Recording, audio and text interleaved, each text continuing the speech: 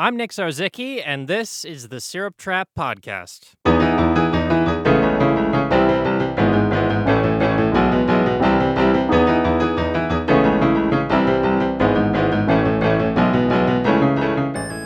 On the show today, is Radio dead? Who is Radio? At least tell me where his body is. And a new safety regulation will require that blinking lights attach a cyclist to themselves before going out at night. That's coming up.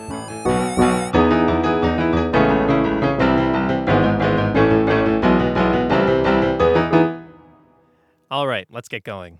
I am so glad to have you with me this week, whether you're atop the CN Tower or watching the ships come in from Signal Hill or marveling at the majesty of the Butchart Gardens or doing your laundry or whatever. First, let's get caught up on the news, and for that, here's Matthew Parsons, Chief Correspondent for Syrup Trap Radio News. Hi there, Matthew. Hello, Nicholas. Oh, do you have a cold? Nah, I think I just drank too much milk. Oh, that's gross. So what stories have you got for us today, Matthew? Hang on. Everyone who has been to Whistler, BC knows it, but now the rest of the world does as well. The ski town has the sexiest accent in Canada. Lonely Planet's rating was released yesterday and crowned Whistler as the place to go for auditory pleasure. Trey Donalds has been living in Whistler since 2008 when he moved there from Alberta to teach snowboarding. Oh, it's heaps nice to be recognised way out here in the bush, mate. We got a lot of blokes chucking off at us for our Bobby Dizzler dialect, but this makes right up for it. Banff, Alberta was a close second, with some suggesting that the two iconic Canadian towns should pack some tinnies in their tucker box, head down the creek with Macca and Thule, have a yarn and float, chuck their boardies on, and cook up a feast on the Barbie. Residents of Saskatchewan were put on high alert today after Environment Canada placed the entire province under a giant rectangle warning. Dave Phillips, a senior climatologist with Environment Canada, gave this statement earlier today. It has come to our attention that the entire province of Saskatchewan, if you ignore the natural curvature of the Earth, is a perfect rectangle. A really, really big rectangle. We thought it would be prudent to let everybody know just to be on the safe side. No major injuries have been reported since the alert was issued. However, provincial authorities remain on guard. Nick? Wow, that's something.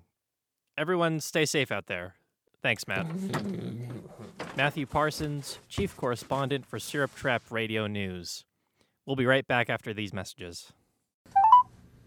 You have one new voice message. To play your messages, press 1. New message. Hi, Julia. It's Andy Hare, Director of Human Resources for Visionary Disruption Incorporated. Thank you so much for coming in and interviewing for the social media manager position yesterday. We were all very impressed by your performance, and I am super excited to tell you that we are moving you along to the next round of our selection process. We just need you to do a quick social media aptitude test. We put all of our applicants through this. It's just something to make sure that you're a great fit for our dynamic team. Tell you what, since you're out, I'll send you an email with all the instructions. Just give me a shout if you have any questions. All right? Okay, talk soon. New message. Hey there, Julia. Andy Hare from Visionary Disruption Incorporated. Wow.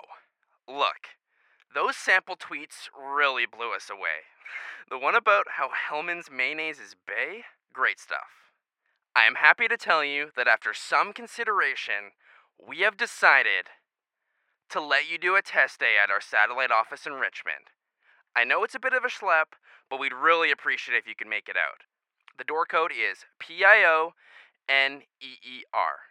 We'll chat when you're all set up. Okay? Great. New message. Hi, Julia. Well, aren't you just an absurdly hard person to reach? It's Andy, the HR guy down at VD. Great work yesterday. I'm excited to tell you that we have come to a decision regarding your application. We've decided that you are a perfect fit for our social media manager role, and Visionary Disruption would be honored to have you join us for one final week of test work, this time in our head office. This final step is the most important part of the application process. It's deadline week for the big Warner account, so we're going to need you to bring your A game. I know you have your current job to worry about, but we're all making sacrifices around here. Also, it's your turn to clean the refrigerator in the break room this week. Knock 'em dead. New message. Julia, hey! You came through in a big way on the Werner account. I'm sure the higher-ups, whoever they may be, are thrilled with your performance so far in this interview process. You're already an invaluable asset. I'm just peeking through the frosted glass of my outer office wall, and what's that I see? Is someone shining up a brand new social media manager plaque for your brand new desk? They might be. One more quick thing. We need you to interview an applicant for the position of Director of Human Resources. Now, I know what you're thinking. Why are they interviewing candidates for Andy's job? I wondered the same thing, but really it's simple, Julia. Here's how they explained it to me. There is no better way to see whether a candidate is a good fit for a job than to have them in action on the other side of the interviewer's table, interviewing other candidates. Job descriptions and interview questions have been placed on your desk. Also, Mary's telling me she can't make it to the social media strategy meeting tomorrow, and Gary needs you to go over the reimbursement forms for last week's staff retreat. Okay, bye. New message. Hey, Julia. Andy here from Visionary. Hey, what are you doing in here? Sorry, man. Kevin, this is my office. Mine now. They told me this job was a done deal. This was supposed to be my final... Hey! What are you doing? You can't just drag me out of here. I'm an invaluable asset.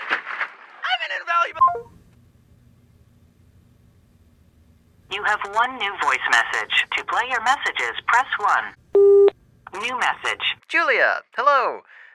It's Kevin Magnuson from Visionary Disruption. I'm just nearing the end of my application process, and they've asked me to take on your file. Julia, it looks like you are shepherding those applicants through our surprisingly convoluted application process like a seasoned pro. This job's a done deal, I promise. There is just one last, final thing I need you to do. Check your email. We'll talk soon. This is the Syrup Trap Podcast. I'm Nick Zarzicki. A community garden can be the beating heart of an urban subdivision, providing local families with handfuls and handfuls of fresh vegetables. But in Vancouver, community gardens are not without their petty squabbles and internal politics. One Strathcona community gardener was kind enough to share his personal diary with us to shine a light on these fascinating mini ecosystems of vegetables and humans.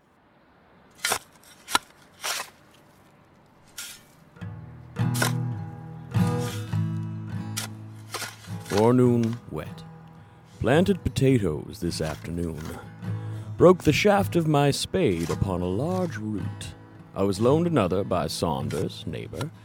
He seemed concerned, said I must not remove native vegetation. Stop trying to kill the chestnut tree, dude. It belongs to the rec center next door. This tree will hinder growth of my taters. Its shade is a blight. Saunders fails to understand. His hair is long and tightly bundled atop his head like a schoolmarm's. He is a fool. He is no agrarian. Fine today.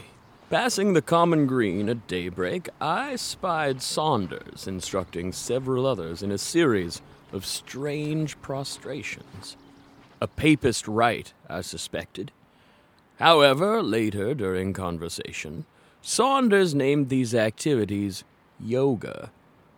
I do not hold with Spiritism.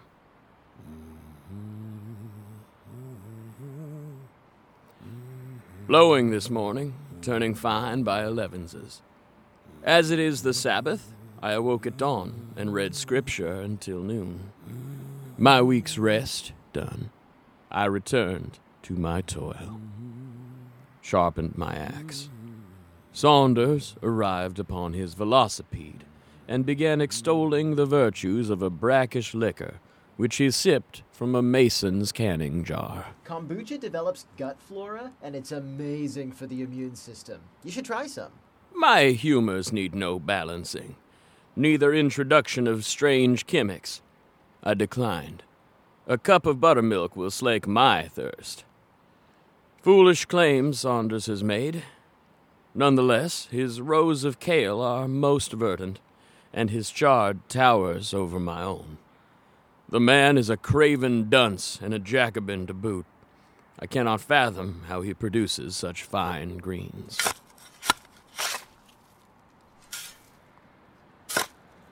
High cloud today. Saunders arrived in the afternoon, evidently vexed. Why'd you cut down the chestnut tree? Did you talk to the city? That's not chill, man. You can't destroy other living things. This final statement so lacked sense or meaning that I had no words with which to reply. Saunders swore to report my actions, and in a great fit of pique took his leave. Checked my traps. 2 large gray squirrels. I will dine well tonight.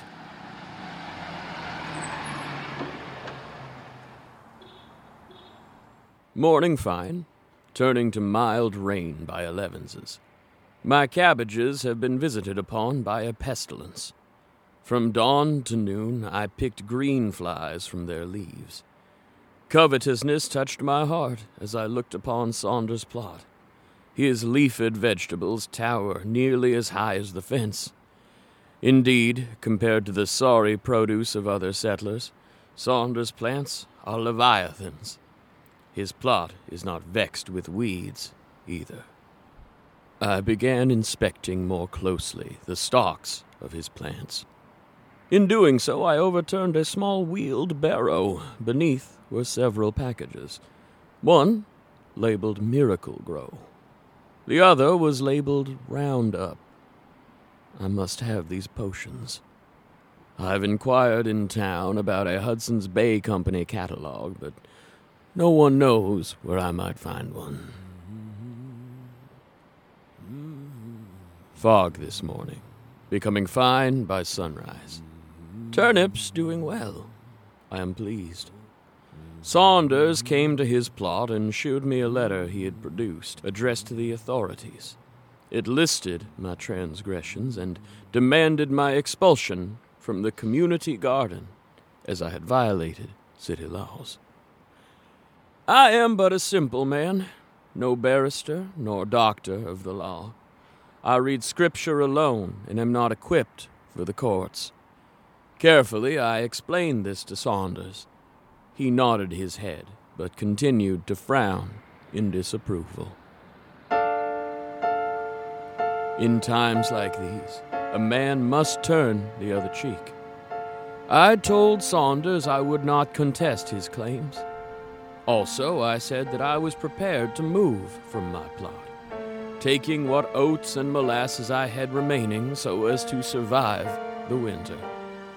Truly it would wound my heart to abandon my crop, but I had no other choice. With luck, I would survive winter's icy grip. Saunders seemed confused, but continued to nod. At last I asked him how I might obtain Miracle Grow and Roundup, so my next plot might be as verdant and rich as his. Saunders' face became very red. Evidently, I had hurt his pride. Okay, so those aren't technically organic. I don't know how you found out about them, but I would prefer if you didn't tell. Saunders stopped speaking. He looked at my spade, which I was leaning upon, with its newly chestnutted shaft. He looked at the squirrel hides I had curing on the edge of my plot. How about I don't do the thing with the city, and you don't tell anyone about the Miracle Grow and stuff? It would seem Saunders' secret packages contained a private manure mixture he did not wish to share. We had reached agreement. We shook hands. Saunders' grip was very weak. A fine day.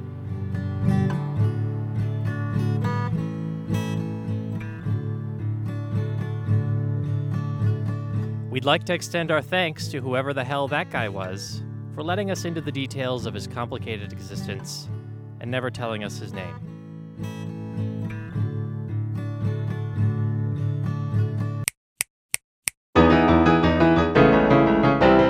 That was your Syrup Trap podcast. I'm so happy you decided to spend your entire week with us. Time flies, hey? No, seriously, check your calendar. You might have missed some appointments. These things happen. This month, the show was written by Andre Summers, Jimmy Thompson, and Bryce Warnes. It was performed by Andre Summers, Nathan Hare, and Jesse Anacalia as the farmer. The show was produced and edited by Matthew Parsons. If you like The Syrup Trap, you can help us keep making it by going to patreon.com/syruptrap and signing up for a small monthly donation. Your $1 a month could be the one that saves Canada. Now, here is a remark by a person shorn of its original context, thereby rendering it nonsensical. What did you feed the goddamn cabbage?